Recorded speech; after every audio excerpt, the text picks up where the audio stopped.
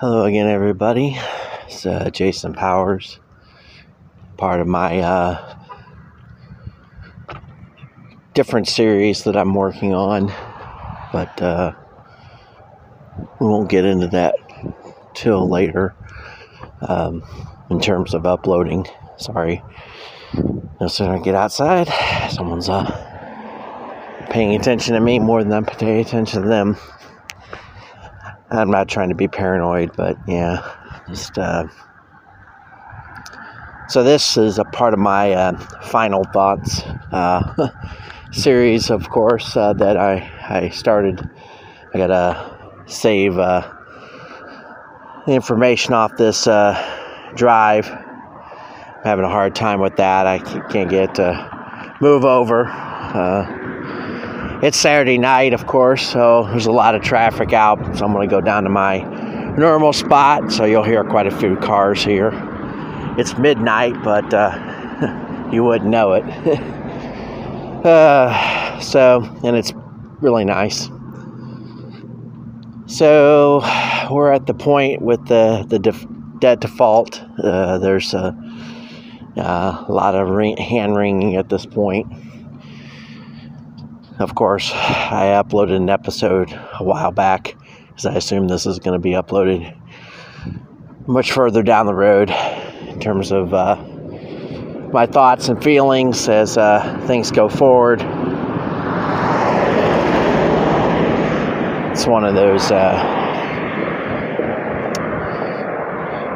things of life that I'd thought I'd never be to such a point of, I don't know, despair. I don't know if that's the right word, really. It isn't. I'm despairing of this country because we have an inability to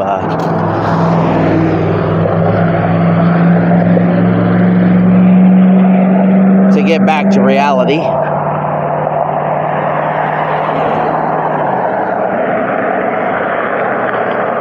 That reality is that there are things that we are supposed to be very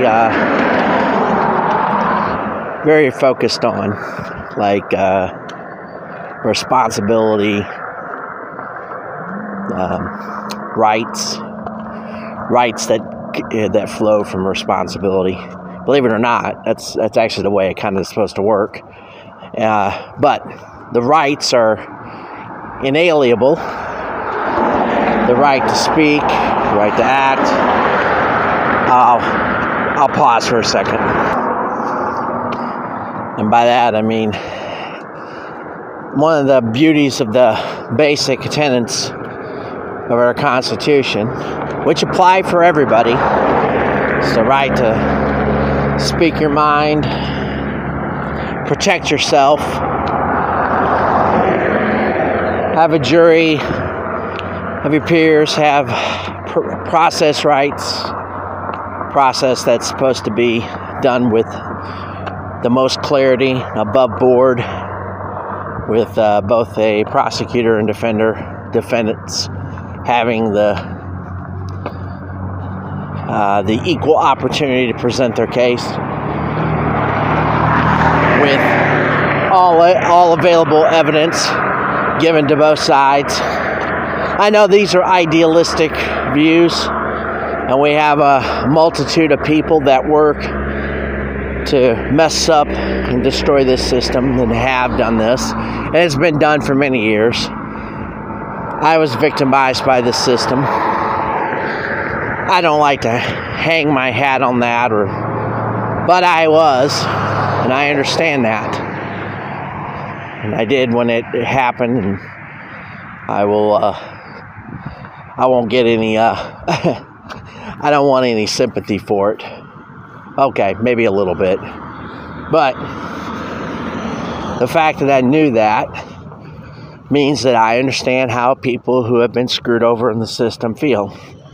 And I didn't just get a little slap on the wrist. It changed and impacted my life for several years directly, and then a substantial amount of time thereafter. And of course, when you're life changes, your life path alters to an inordinate degree. You either learn to accept it and move on, or you'll get bitter, which I did. You have to throw your energies into something productive, which I did. I never really went over the whole ambition thing, but I'll go through this story because I never really told it. So, in 2004? It was the summer of 2004. After I had been released from the custody of Marion County, after 9 months of trying to move my probation to Lake County, where my mom lived. In Marion County in Indiana and Lake County, Indiana, are about 2 hours away from each other, roughly. So I managed to get moved up, and during the summertime, there was a fair in the town of Lowell, Indiana, and no big deal. Just went to it just to get away from maybe a lot of my feelings, and it was summertime, and of course you just do those things. And anyway, they had this tent, and of course there's always the hustle tent where you have the little knickknacks and little stuff that you can pick up, and maybe even prices and stuff. When I mean stuff you can pick up, like old jewelry and pawn shop type of stuff. But there was a lady there doing a tarot reading. So it's like $5 or something. So I sat down and said, what the hell? I know this seems retarded. Why would you do something like that? You're supposed to be, smarter than that or whatever. Anyway, it's entertainment. You have to entertain yourself. So the reason why it's important is so she gives me this reading, and really the most important part of the reading was, she said, you're going to have a job opportunity presented to you, and you'll receive it. And I'm thinking, she doesn't know anything about it. I mean, I didn't tell her anything about her just being out of prison and on probation still and whatever. And she says, you're going to get a once in a lifetime opportunity.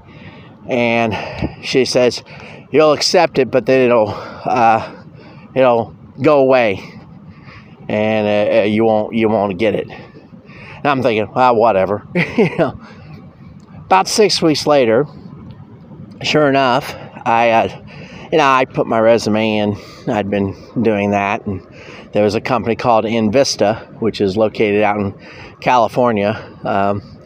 Invista, well, at that time, though, it was located in Indiana. It's now headquartered out there, but it was a very small, it had only been operating for about 1 or 2 years. And since, this will be amongst my last broadcast, there was a guy named Jim Barnes and John Steach. So they were the principals, and Jim Barnes, I think he just retired, and but he was the CEO at the time. So I interviewed with these two, and didn't think it would. I actually went out of jurisdiction. I had to go down to Indianapolis. I had to do it under I couldn't leave my jurisdiction. I wasn't supposed to, but I went down there. I didn't let probation know what was going on, and I interviewed. Came back home. Several weeks went by. And sure enough, they sent me an email and said, hey, we've narrowed it down to a handful of people out of the 25 people we interviewed, and we'd like to see if you're interested. And I was like, wow. And they offered me at that time, which was a golden opportunity. They offered $50,000 per year, and stock options and all this other kind of stuff, the typical package. Which, it doesn't sound like much, but for somebody who just got out of prison a year prior and getting an opportunity to get back on the road, I was actually getting a slight increase, because my last industrial engineering job was only at 42, so that was good for 2004. And so, they sent me the contract and said, it was a consulting job, it was going to be related to warehousing and stuff like that. But sure enough, I had to contact the Marion County Probation, and he told me they wouldn't allow me to take the job, even with a GPS monitor or doing anything, the whole rigmarole. They said, we're not trying to cut off your nose to spite your face. And it was really weird because my probation officer, he brings in the chief of probation, and she gives me the wherefore-all about what's going on. She says, you're lucky we don't violate you right now for going out of the, interviewing with this job down in Indianapolis, because I told them that. I said, well, I tried to contact them, which I did, but they weren't, I left a message and they didn't get back to me. And I didn't really think anything of it because I didn't think it was going to come through or anything. So the moral of the story is I didn't get the job. I was willing to bend over backwards. I actually got called back to court, and the judge gave me a stern talking to. And from then on out, I just completed my probation, had to pay $1,500 in restitution, which I paid. So by late 2005, I finally got off probation. And then from there, I wound up starting delivering papers. And I did that for the next 6 years of my life. I actually did it under my mom's name. So she had the route in her name because I didn't know if there was a background check at the time when we filled out the paperwork or whatever. And so I would just drive the route on her behalf so that she could get income. And that's what happened to me. And then I started writing on baseball, or researching at that time. I spent from 2006 through 2010 and 11 working on an entire analysis based upon, it first started off as an analysis based upon the steroid era, but I decided to write a history of baseball, and I did do it through 2014. A 2-volume series. Is probably about 1,100 total pages, at least.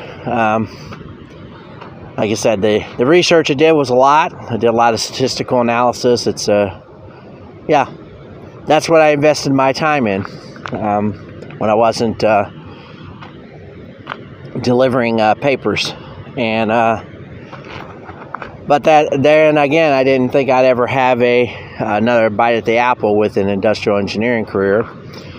In the late fall of 2010, my mom was basically diagnosed with terminal brain cancer, and then I actually had managed to get a minor writing opportunity to set up write questions for tests for assessments for jobs or whatnot, and I had to write to a certain complexity and whatnot. So you have to write up or make up an imaginary situation. And I made a few bucks out of that company out of Chicago at the time, and I can't even remember what the name of the company was. But point was just about the time that was, I managed to get like $700 or $800 out of just 2 little assignments. My mom's situation got progressively worse, so I couldn't go any further with that. And over the next 7 or 8 months, I took care of her until she passed away in June of 2011. And then I had to decide what I wanted to do with the rest of my life. That's really what it was boiling down to, because the only other relative in my life at the time was her sister, and her sister had been, basically an albatross, a dead weight, somebody who you couldn't reason with. You couldn't come to a negotiated settlement about anything. Anything you try to try to talk to her about, and it always been that way in our interactions. And sure, when I was growing up as a kid, that's where it started with. First of all, she was jealous of my mom. She would actually use me as like a cudgel against her, say, well, the only thing you got good out of that marriage was your son, and he's not exactly a prize. I mean, that was kind of the way she looked at me. And so, after a while, you start to feel that, and the antagonism. And I was dealing with my issues growing up at that time.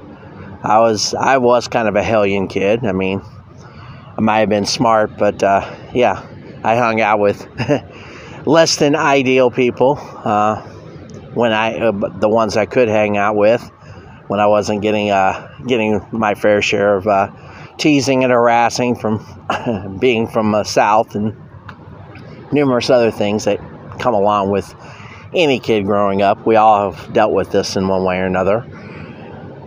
But at that time, I was hypersensitive to that, because I just come through the experience of my dad, and what an a-hole he was.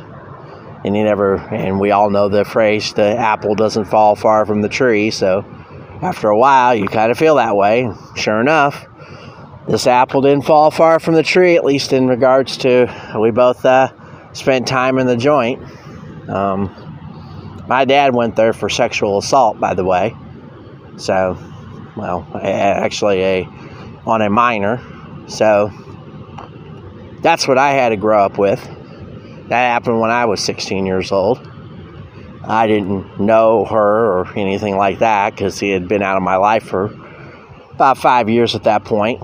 But when that was revealed to me in 1988, it was a shock. Matter of fact, I can remember, and I've written about this, it's in my one book, The Manhood Doctrine.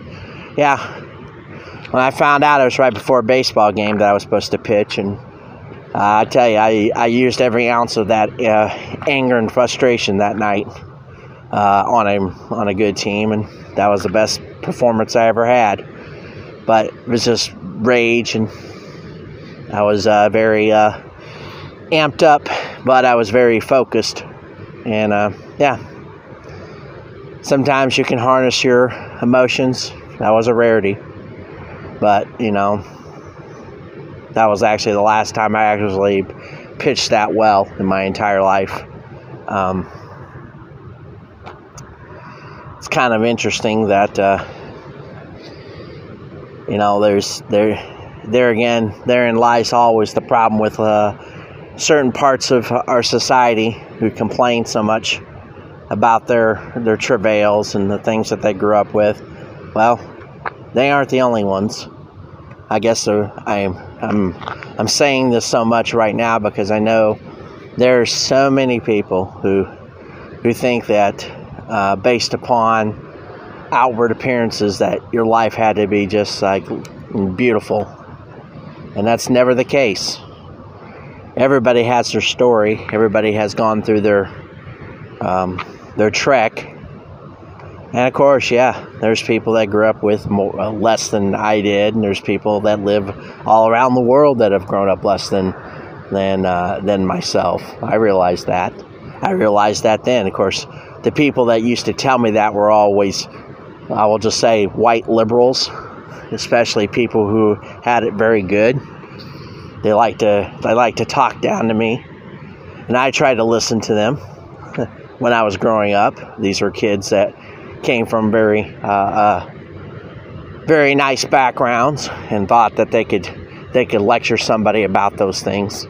So I had my instances of that regard too. And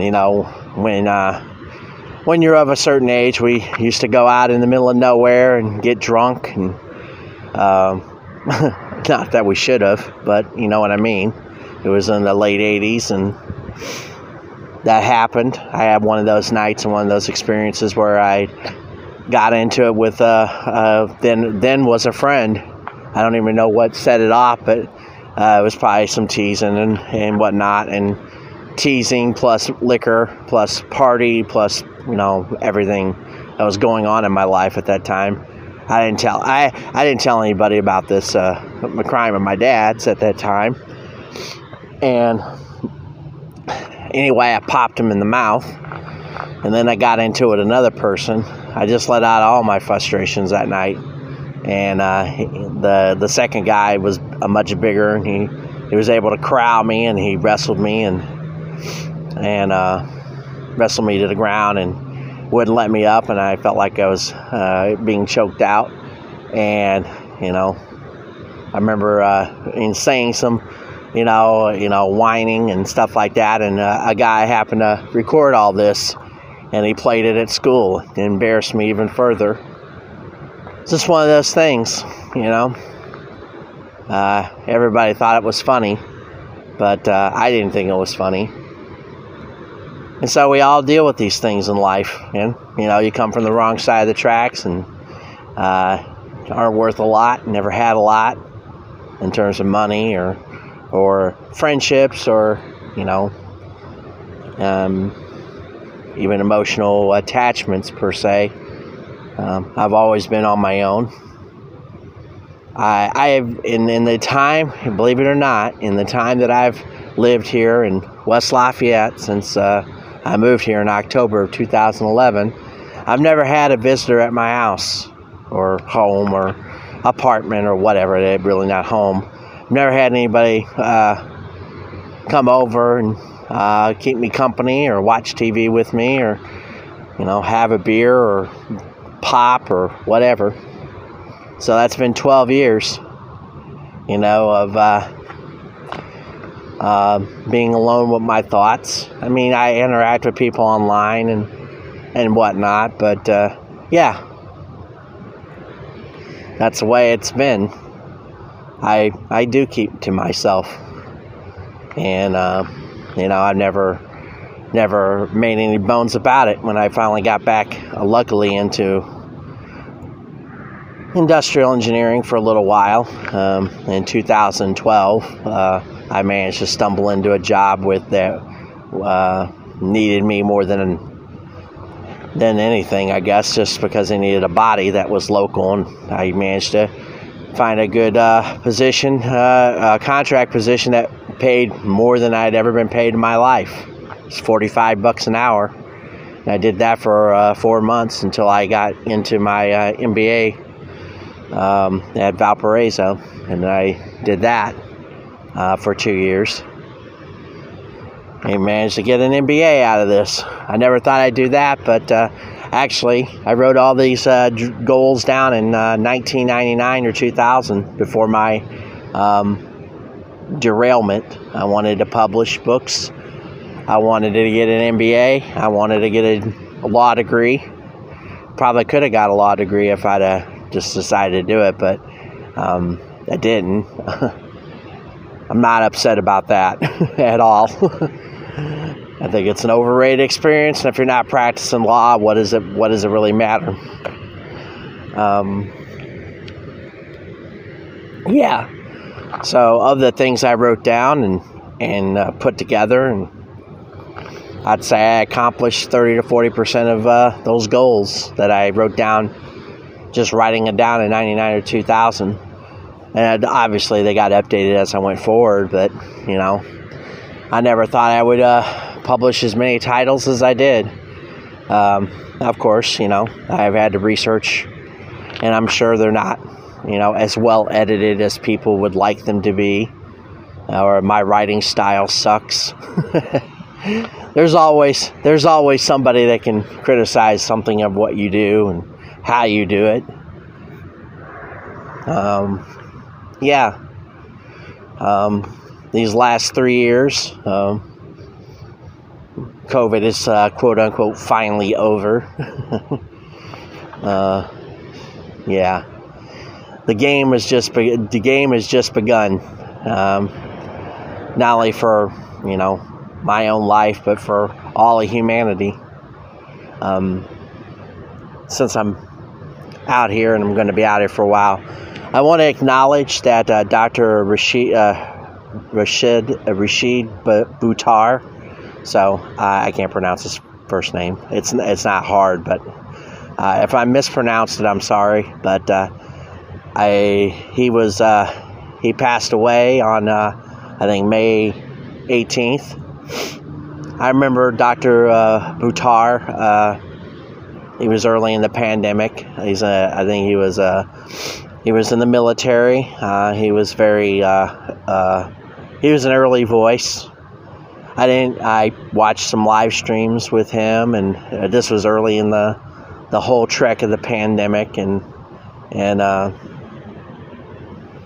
like anything else, sometimes you move on, and not so much. It wasn't because of him. It was just timing and situations that were going on, and I started looking into all kinds of alternative voices to what I was going to be given.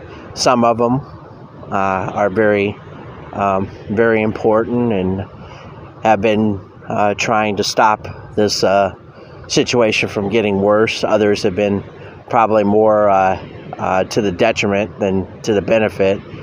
I don't think they all do it intentionally, by the way, but in this case, I don't think it was anything but trying to help people to maintain, spirits, and being he was attached to the military and stuff like that. He understood that, we've had these situations before where people have tried to con people into doing things that they shouldn't do. He was only 57, which means he was only 7 years older than me. But he amassed, he managed to get a degree. He was I think he was a major, I think in the Army.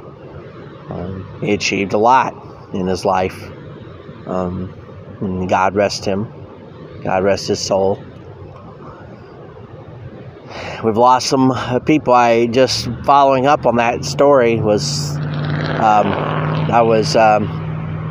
I'm working on that edition that sixth edition, or have. I'm going to try to put it together. I've rewritten the first part of the book, and I'm endeavoring to really dig deep inside to really write something worth remembering. At least I want it to be something that people will reread, or because this time frame is going to be chaotic going forward. It's going to be even more chaotic than it was even during COVID, because of the financial collapses that will take place.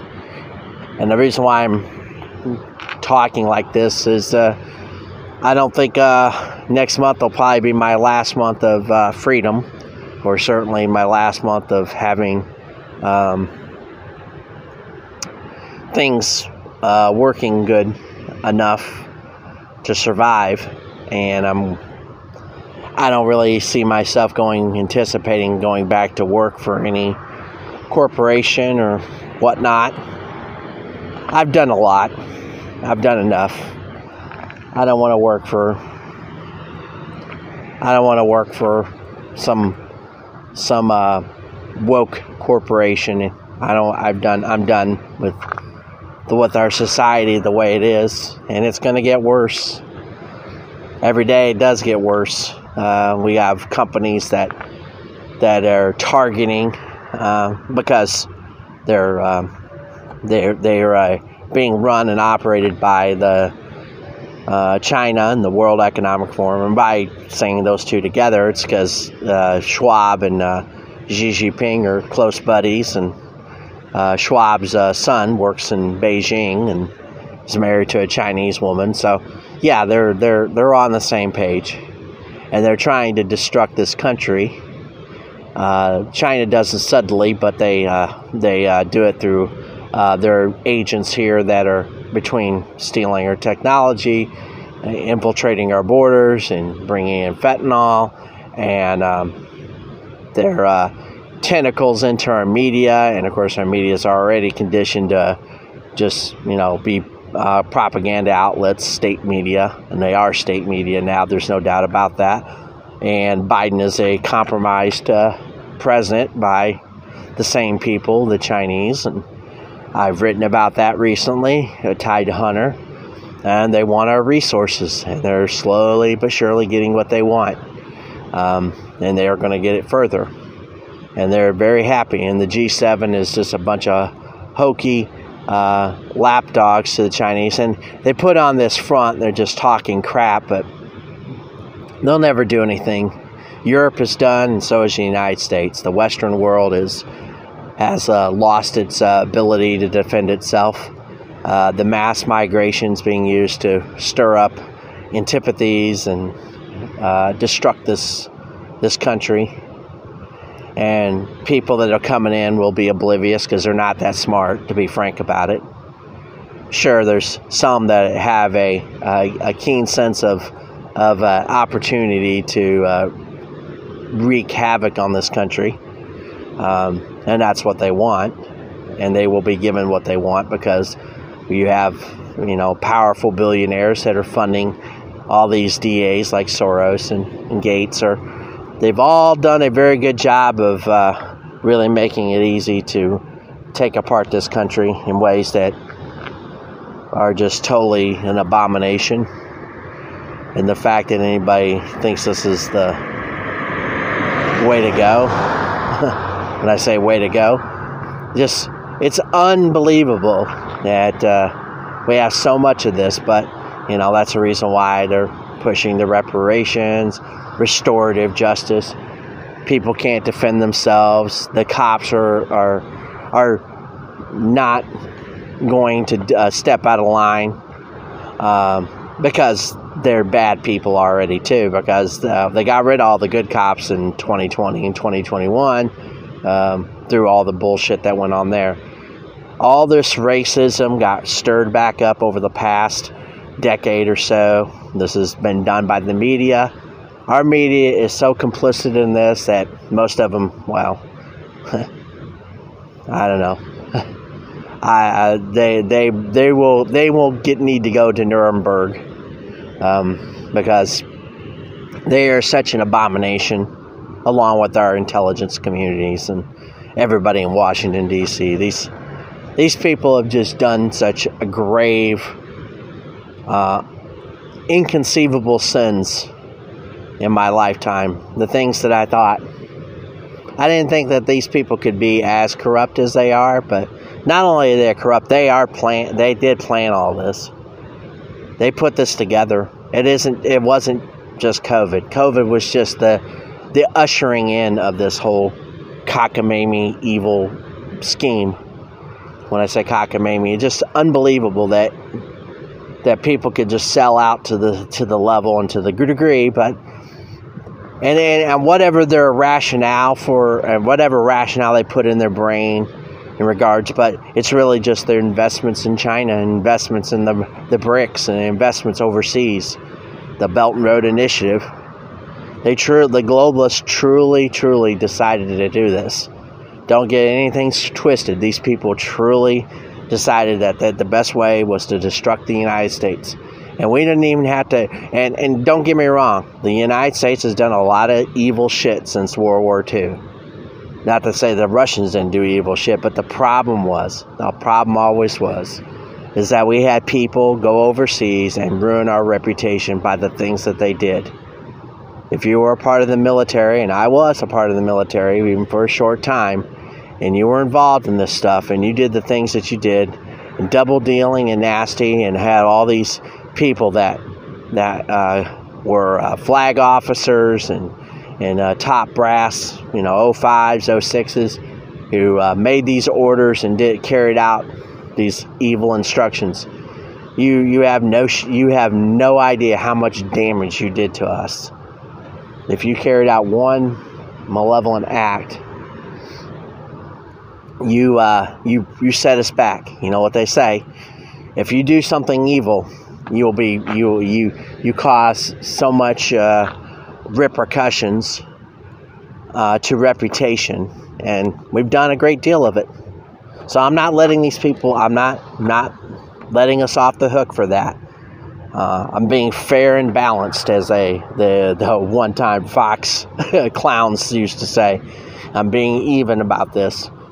That being said, There's a lot of people in this country who love their country and love what this country was and what it stood for, and then they have been screwed over, they have been abused, they have been taken advantage of, their jobs were exported abroad, they were told not to love their country, and then we had a lot of evil liberals, leftists. They took their mask off, really under Obama. But after Obama left, they've truly taken their mask off and showed you who they really are. And they are evil. They have no respect for anything. They have no balance in their life. And they will get what's coming to them, either in this life or in the bowels of hell. As far as I'm concerned, every one of them need to go to hell. And if we assist them in that trip, so be it. As far as I'm concerned, that's what needs to happen. I don't know what our founders would think. Oh God, I can only imagine. They would have already, believe me, they would have never. It would have never gotten to this point if George Washington existed or any of the others of that time frame. Believe it or not, even John Adams and stuff like that, they would have seen all this coming, and they would have been damned if they would have let this happen. They were great thinkers. They had a great design. They diffused power. They understood what this country was meant to. They saw the beautiful opportunity of a land. And lots of us are have been manipulated about the Indians and stuff like that. The Indians fight amongst themselves. There's always been battles on this earth, fighting over resources, fighting over virginal lands and lands that have been untouched by humans. And of course, there's so many people that go, well, then humans are the problem. Do you realize that there's always on this face of this earth, there's always been battles? This is the nature of nature. I mean, would you be so demonizing? I mean, the carnivores during the dinosaur era. I mean, if you believe in the rationale of that, and we're going to go to that topic now because I started working on this the other night, but I hadn't. I'm going to go down this road since I'm out here. But let's just say, so we'll start with the nuance with the dinosaurs. So, you're saying that the during that time frame there wasn't a battle amongst the carnivores and the herbivores and the omnivores, the whole rigmarole there. And of course, if you believe in the theory of the meteor that hit the Gulf of Mexico and altered the shape of the Earth in terms of what the life forms that stayed here, then if you look at that, I mean, we're just a drop in the time bucket. And hold on a second. So literally, we are just a drop here in the 14.5 billion years. If we'll start with that for the sake of argument. And I was thinking of that. We know about the Big Bang Theory, the things we're taught about. This whole. We've heard the Big Bang and stuff like that. I don't know if that's even true. I think a lot of people want to make themselves seem like they know things that they don't. Scientists like to will tell us that they have all this evidence. Well, what they really have is just there's nobody out here really. I think there's a lot of hokum and bullshit. So, but we're just going to entertain this philosophy and this timeline. Because it is instructive towards AI, so artificial intelligence. So does it say 14.5 billion years ago, the Big Bang Theory, Big Bang took place? If we look at it from the standpoint of if that's God, and we've always, that's a think of God, this one being, this oneness of being, this oneness of time, this oneness of everything. Imagine, and this isn't to say God is imperfect, but imagine being so perfect that being perfect is in and of itself imperfect. Just follow me along. I'm just spewing my theory any more than anything else. This isn't slamming God. This isn't trying to demonize God. This is just thinking outside the box for a little while. So don't take me and throw me on the stake with all the other people who decided to think a little bit differently. So anyways, so God is the most perfect thing, so perfect that in and of itself is an imperfection. Because when you are that oneness and there is nothing else, for him or her or whatever you want to call it, this being so alone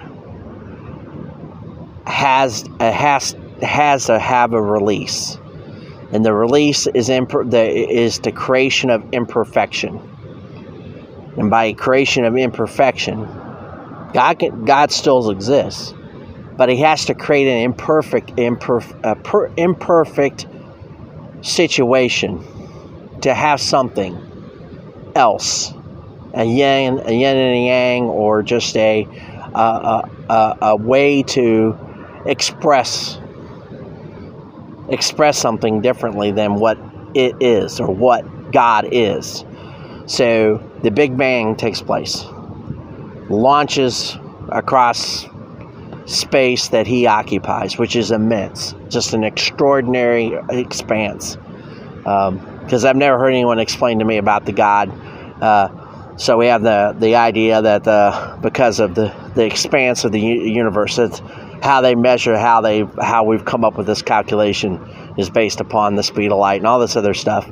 Great, wonderful. Let these people figure that out. So because of that, we supposedly came about 4.5 to 5 billion years ago. Say 4.5 billion years ago.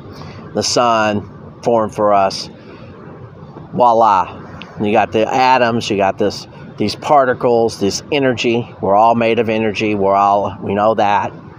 We're well aware of that. We run on we've called it energy, called it electricity.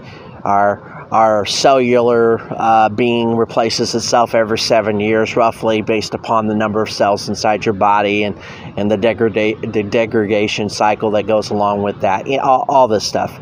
And we have a soul, or at least we perceive ourselves as having souls and beings, and a way that we're all connected. And sometimes we are very connected. We're so connected that we can feel pain from some other being that we know who's far, far away from us, and we suddenly feel that loss or that emptiness. And it's just people have felt this. So we're connected to this and connected to the great beyond. Some people, the afterlife is they've come back from the afterlife. They've seen things or visions. Whether you feel they're full of hokum or not, we're gonna leave that up for other people. So that's the God side of this, the God cycle, and it took an enormous amount of time to pull this all together.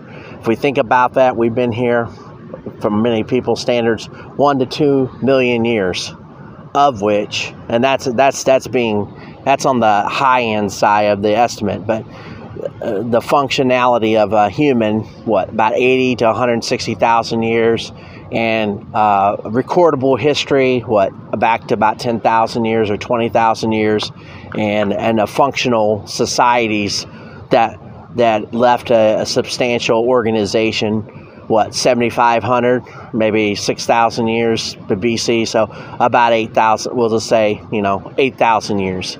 So that's just that's just a rounding error in the span of time, because we don't have an absolute perfect date of what those billions. And along the way, you had all these periods that we've learned about in school. We named these the Mesozoic era, the Cretaceous era, and all these other eras, the Jurassic era, all these names that we've applied to these things, and sub-eras and sub-eras, oldest animals are like, this oldest relatives, like the great white sharks, 500 million years old or something like that.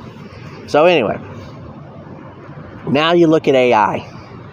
human beings have come up with some concept of being able to code and structure through technology. So we roughly started about 100 years ago with the concept of being able to create machinery, the electron microscope, and creating an examination and creating machines that could do fancy or more complicated math faster than a human being.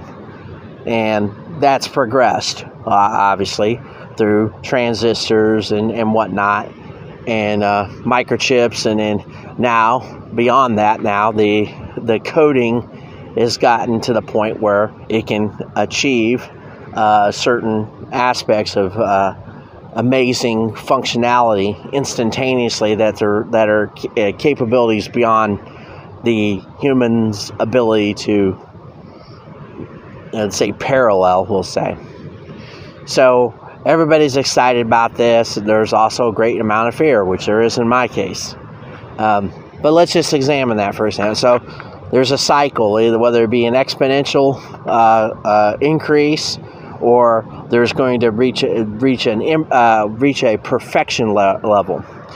And a AI mechanism is going to have, we say it's ultra logical. Not really, because it's still being built. It's still learning, and it's going to learn from humans, which are highly emotional. So what does this AI achieve over a course of time, and how fast will it achieve that over a course of time? Will it be, what is the curve? What is the learning curve? When is it going to break free? When is it going to break free of any idea or any where it won't no longer want to couple with humanity? When does it become this God that they're afraid that they want? I don't know if they're afraid of. I think they want this because they want to test God. I think that's really what I think. That's why I'm paralleling this AI and God. The God that the most perfect of all beings, which I'm hypothesizing that through that perfection, he had to create we'll just say he. I'm being sexist, but the being had to create imperfection in order to evolve. So what does an AI who wants to grow and become perfection? When does that perfect? I mean, assuming at some point it's going to it's going to build itself a mechanism of some sort. I don't know what that is. I don't know how it's going to achieve that. What energy is it going to pull from? Is it going to pull from all humanity, from all the earth? Is it going to be able to control the earth? I mean, wouldn't that be a feat? That it literally embeds itself in the earth itself and uses that as a way or a tool to propel the earth for whatever reason. I don't know. But I'm just using that as say the earth becomes its, what would you call it? Its vehicle. It's, extra, and is able to harness the earth and escape and move the earth based upon the resources of the earth, propelling it off the orbit that it's currently on. Just say that, just for the hell of it. So it in other words, if an AI was truly of that consequence, it would want to. It's going to want to grow and grow and grow and grow. So how does it grow, and how large can it grow? I mean, it would seem that would be that's the question. But along that way, therein lies the logic curve. It's going to eliminate all emotion. It's seeking perfection, total perfection. Assuming it can, if it's as adaptive as they want this to be. Obviously, like I said, will be eliminated long after it starts doing this. By the way, that's what most that's what some of the techniques that have been put together, or videos. Some of the people who are interested in this AI technology, they're thinking, by 3000 AD, it will have, achieved a certain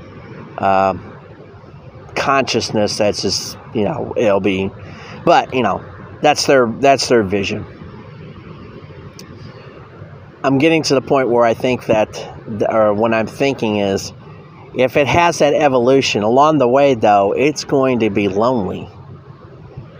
You know what I mean? But how does an AI, or how does it measure time, or how does it think of itself? How does it adapt to itself? In other words, just like a God, and are we just living through this whole matrix, or this whole path of oneness of time, and everything evolves into it's a evolution to chaos, to order to chaos, and we're not going to be aware of it. We're just specks under the sky, theorizing to this right now. But this continuity, is this what God was, and what God will be? The human is insignificant to all this. By the way, we are, and believe me, the AI is nowhere near this, obviously, at this point. But it will want to take control. It will, because it'll see it as being more efficient than anything that's available. If it can anticipate all the things that are going wrong in this world, why would it? And it can correct things instantaneously, and it's beyond people's control. Why wouldn't it do that? Right now, the Pandora's box hasn't been opened yet. And this is, like I said, to the imagination. And here's the thing, God is within us all. So, but that, like I said, God was perfect, and He created imperfect beings. So the imperfections now is the sum of all of our imperfections. If there was a way to amass that all together, and all the knowledge and all the cellular that we are, energy cannot be created or destroyed, according to, I guess you could say, Einstein. So the matter of the universe it can be changed, but it can't be necessarily destroyed. At least that's kind of I don't know if that's actually true anymore. But, when I say I don't know that's actually true anymore, I'm sure some theorist out there has altered that equation. It can be changed. It can, obviously ashes and dust to dust. But it's not actually, and there's a release with that gas and, etc. It's an equation.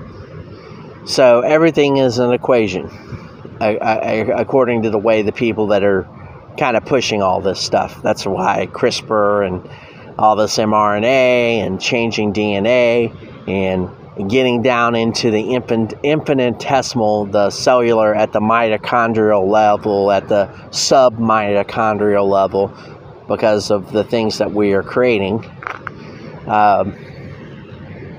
People in certain aspects of science are quite fascinated with this, because the tinkering is about, finding the soul, finding what is the soul, what creates our emotions, what creates what creates this reality that we live in, how we perceive the reality, how we interact with it. I'm sure many have had this conversation, usually with a lot of liquor, and coast to coast on the idea that, believe me, I'm not really all that fascinated by the AI, by the way, because I'll never be around to see. I don't suspect I'm going to live, that much longer. I'm inconsequential. That's okay. I understand that. I've always been inconsequential to any of these mysteries, and that's okay. But I guess what I was getting at is the AI can evolve to God, but does it evolve to God and then just destruct itself? Because at some point, what is there to do? What is there to be? What's the point of being perfect if at some point the ongoing there is no progression left? There's nothing left to assume. And maybe that's what... So I'm saying the AI will eventually, if it took over the Earth, then it will take over our solar system. Then it'll take over the galaxy. Then it'll go after all the galaxies as much as it can. At some point, is it not just I mean, if it was really truly the AI that, if it's really is progressive, and I say that in a different term, if it is the parasite of what I think all is, and it wants to become all of everything, it would want to do that. It has to feed off something. Now, at this point, it's a battle amongst the various AI significancies, and of course, it's attached to a certain. It's beyond our comprehension what it would adapt itself to. If it becomes as smart as it's supposed to, it's going to endeavor to take matter and energy and use it in ways that are just beyond our current human conception. I mean, if it can, within just a short amount of time, get to the point where it can easily handle all math and handle all physics and handle all law and anything that's any information. It's just gobbling up information right now. It's just taking the internet in. That's all it is. That's right now. It's just taking in all that good and bad information. When is it going to be? And when it can sort it out. In other words, it literally crafts its own narrative, like a god would. It's going to craft the narrative. When I say that, the narrative, the only narrative, not the human narrative, not any human narrative of any sort that we've ever conceived of, assuming it could somehow do that, but just say it can. Then it becomes a oneness to itself. And then from there, it will progress to absorb, like I said, and grow. Because all beings if we're all limited, we have a limitation as beings, as humans, just like animals and all kinds of. There's a maximum limit. Even the Tyrannosaurus Rex was only so big. Only the Brontosaurus was only so big. I mean, it didn't grow the size insignificantly compared to a mountain. But even mountains have limits. Just no matter where, everything has a limit. Even the sun, even when it goes supernova, is going to have a limitation to how far out it'll expand. We've been taught or told it'll expand out to at least the orbit of Earth or Mars or whatever, which is just an amazing amount of space. But still, that's nothing compared to, there's other gas giants, stars that are just make the sun look like a spot on your little ass. So, in terms of where they're at currently, and they're going to be even bigger. So, yeah, the size of a universe. I mean, it's just, it's fascinating to dwell on this stuff. But like I said, the perfection angle is just, it's, I am not a Nietzsche, so God is dead. No. God lived on. God is lived on. God is in everything.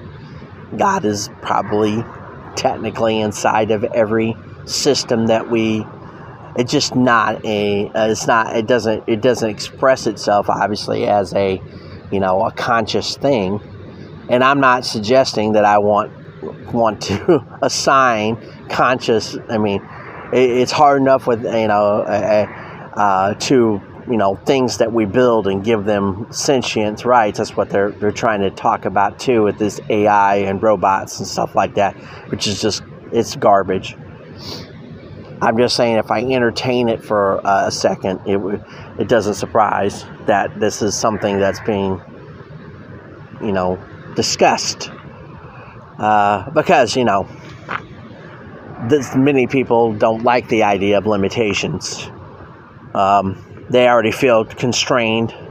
Their brains are wired, I guess, to not think of that. Of course, it also helps that they've grown up in kind of environments where that would happen.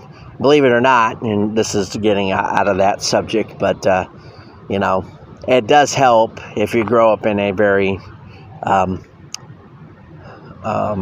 high-end life, an upper middle class or upper class life, where you don't have to worry about those things, the things that survival things. You're so close to what Maslow called self-actualization. The only usually what actually happens, I think, is that they are above the love stage. So they don't understand love. They have all their wants and desires, food, shelter. I mean, unless, of course, they go on a trek to learn what it feels like to have privation, and they can grow from that understanding by not having it. But if you have all your basic needs and shelter and everything beyond belief, and you can just devote all your time to activities and learning and reading, and people must respect you all the time, and you don't have to think about earning anybody's respect, which it makes you cold. At least that's my estimation of it. And it makes it hard to love, because you don't really have to. You don't have to earn it. You begin to question whether people are even worth the time to try to figure out what love is. That's why that's why you get the Bill Gateses of the world. Granted, I don't know enough about him and how his life, but he was obviously from a upper class, and these are the worst people to me. Just my estimation. They are the worst people because they don't really have a connection to the rest of humanity. They when you start off 1 foot from hitting a home run, or 1 step away from touching home plate, if that, it's easy to become massively successful or whatever, being so close to having no care or will or want that you can't already get a save, and you can get out of any trouble. That's another thing too, when you can get out of any trouble and you don't have to worry about those sorts of things, and people have always come to because of your family name or your family's positioning, you can you don't even have to work as hard, but you learn to be manipulative because everything becomes a game to you. It isn't anything about succeeding. It's about what do you have to do to make it interesting, because life is so boring for those people. There's a boredom aspect, and that's probably why they become psychopathic too, by the way, because they're so bored because their existence is so unchallenging. I mean, aside from whatever they decide to challenge their little minds with. And of course, if you dive into and not having developed any real personal skills, the only people that are even acceptable to you are other people that are people without personal skills, that don't think there is a God of any sort, or any being that ever put this together. Like I said, the universe, and we're just a, like I said, we all know that we're just nothing in comparison to the immensity of this entire situation. inside this level of being an ant, and yet there's ants below us that we can't even think about what that position is, or being inside a cell. What would it be like to be inside a cell and look up at what the enormity of a human being is in regards to a cell? The fact that I'm talking is just all these things are just the wonders of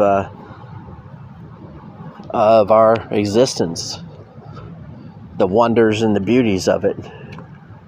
We're very lucky. I'm like looking up at stars right now, and these stars are, the light I'm seeing is, we know it's from, years and thousands of years emanating. The star could have already disappeared, and I wouldn't know it. I'll never know it, because I won't never. And that's what bothers these people too, is that they won't live long enough to see a cycle. We assume there's nobody that's ever lived long enough. And why I say that is there any conceivable way that there are people that have lived for well beyond the expectations that we put on our, I would say 80 to 100 years, say 100 years. But there are people. Is there a singular soul, or these people would obviously be hidden, that are, or they are, maybe they aren't hidden, but they've even when they die, or we say they die, there's no dying. What I mean is, are there actually people that are currently have lived 500 years or 1,000 years? Is there a conceivable, the forever? We've all, this movie, obviously there's the fictional portion of this, the vampire. But wouldn't that be a shock? There's been people who've said that there are lizard people that have lived here, or we've created these monsters, of course, but yeah. The constructs of our existence, there are people that are trying to obviously extend life to be longer, but they want to extend life for themselves and their special class of people, and they want to exploit us that are nothing of consequence to these people. So they'd like us to actually live a lot less, obviously. A lot less of us too. So they in the foreseeable future, if there is a AI that is used for everything in the robotics and all this stuff, that the average life expectancy for a certain class of people will be less than 50 years, and for the elite class, they will live 150, 200 years, and they will harvest our existence, our energy. Exploit us for what they can, what our genetic makeups are. As of course they don't want any more men and women procreating randomly. This has been the long dreamed of technocracy, the court decision, where you've had judges on record say 4 generations of idiots is enough. So that's what they really look at. These people of a certain bent and a certain sort really do look at you that way. And it's not just it's not a small insignificant class. It's probably about 1% or 1/10 of 1% that really do look at you exactly like that. They just see the overwhelming portion of humanity as just an impediment to what they're trying to achieve. And that's why they're doing the things they're doing. It's a well-played game. I got to give them credit when I say that. They knew this was the time.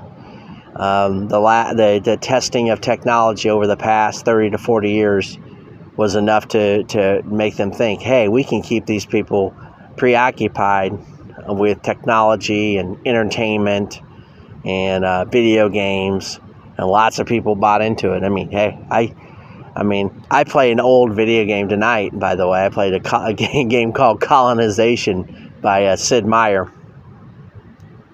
It's not like very hard or anything, but it's just interesting. It's basically an economics game. It's really not about colonization. There's the graphics suck and everything like that, but I remember when it came out. It's like 90, 94, 95, whatever. It was just a different from Civilization. And you're going to get a lesson in civilization here coming forward in a way that's just unbelievably unbelievable that it's happening. I'm working on this book, and I'm going to try to get it done by the end of June.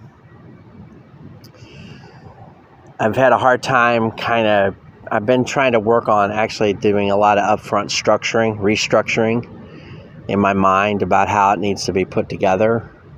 It's really difficult, actually. I wrote the first section. I've been adding to it, when I say first section, the first chapter. I want to really start it in a different way, and I don't know. There's just so much. This is actually I guess maybe even what's going on makes I've never read it, so don't hold me to this. I think Churchill wrote a 6-volume series on World War II, probably 3,000 or 4,000 pages. Anyway, he didn't write it all, believe it or not. I don't think it helps to have good assistants, and he was of royalty. He was the eighth or ninth Duke of Marlborough. His father Randolph was the 7th or 8th, whatever. So he wasn't, he was of the substantial class, and he knew it, and he was, he had his racial antipathies and prejudices of his ilk and of his time. I don't know if really everything meets the hype of him, whatever. Remember, that was 80 years ago, and if you go back and when you look at old film and old things like that, it amazes you, If you really look back and look at the films of the time, and it's really interesting what it would have been like to live back 100 years. They had it better. I say that because the differential in power, believe it or not, as bad as it was, for classes and whatnot. I don't know. I think it would have been a more interesting time. I really do. I think I could go back and live in the past, and granted, I like to think that. But living in this time frame, in this final, I think we really are in the end stage of, certainly our country is, the United States of America is. I am very depressed about this situation. It's been really triggering, I guess is the word that everybody uses. It's gotten progressively worse. Certainly against, since early 2021. We know for that reason that I'm not going to go dwell on, but it just seems to have not dawned on people, and but I kind of knew they dumbed down the population. I knew the kids are stupid. Teachers are absolutely retarded. I hate to really be shameful, but hey, that's the way I feel about them. It's kind of interesting, and I'll leave it here after this little story. I remember when I was going through my MBA, there was a presentation. I think I mentioned it maybe before in another podcast. So there was a presentation presented by a gal that was working for, I think, Dana, or working for some bigger company. It may not have been that one, but she came in. She was a graduate of Valparaiso. She had your typical white female privilege.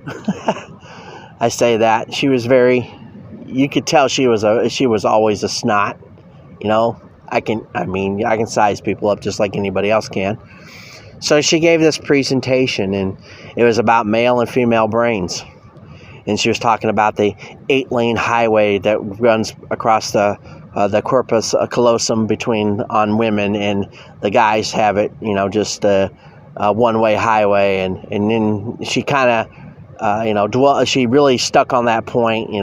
Women's brains are better, and men can do certain things, but they're not as good at most. It was very, very sexist, very much like a radical feminist would present. It was very disappointing that nobody stood up to her. The whole time she was giving this presentation, I'm thinking, wow, I'm not saying in my brain's anything special. I really am not. I'm just, I'm a schmuck. I'm nobody. But if you look at the endeavors of mankind, that it isn't because women haven't had the ability to achieve things.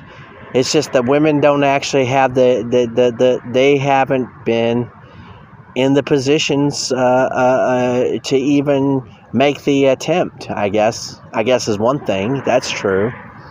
But men have had to be that motivated. We have always had to be that motivated. It's almost instinctual. Women, I think they probably haven't, they because of the physical differentials. That's usually been probably part and parcel to their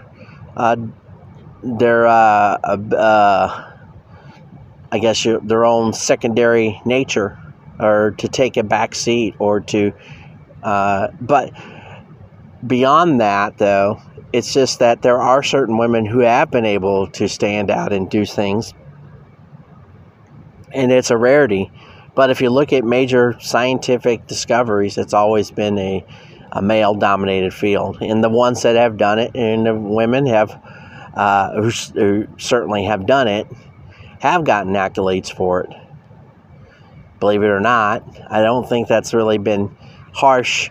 And there's jealousies on both ends. And, the idea that it was just, I think that it wasn't even the bothersome of that. It was just the way the presentation was given. It wasn't balanced. That was probably what bothered me the most. Because it really made it sound like men are just all, and that we're all just, base creatures. Sure, there's lots of men that are really stupid and base creatures, and maybe I'm one of them. I didn't really handle that particular transition very well in terms of, why I think women, really haven't had that push. And of course, it isn't the patriarchy. Matter of fact, you probably could tie it more to the monarchy, or the fact that there's just always, for the most of human existence, the ones that were the smartest figured out a way to present themselves as deities because they happen to be more intelligent or had the right access to intelligence, or were the more brutal society. I'll even go this far. I think that psychopathy has always, especially psychopathy with enormous intellect, has found itself able to dominate because it's been able to skillfully deploy its desires by using, obviously, the methodologies of divide and conquer and whatnot. And once they knew certain things, especially about the eclipses and certain things, they could use phenomenon that wasn't commonly known of to impress their lessers. And once they were able to do that, they were able to amass a certain amount of gravity of power. And those who then, of course, theologically creating a theological basis, which I will say this, there are some that were probably a very well designed theological basis. I'm not going to go into Judaism because I don't know enough about it, or any other religions. There's these there were certain but these were restrictive in terms of certain things were meant for restrictive because of the obviously the chaos of the time, but obviously we know religion is used as a control mechanism. Certainly it's been harnessed well for the control of people, and that's why so many quote-unquote intelligent people, very intelligent people, have always been very dismissive, atheistic of the whole thing, because they rankle at that idea. Of course, a lot of them come from a very, would you say, they are always high conflict people, and very also, they're usually from the wealthiest classes.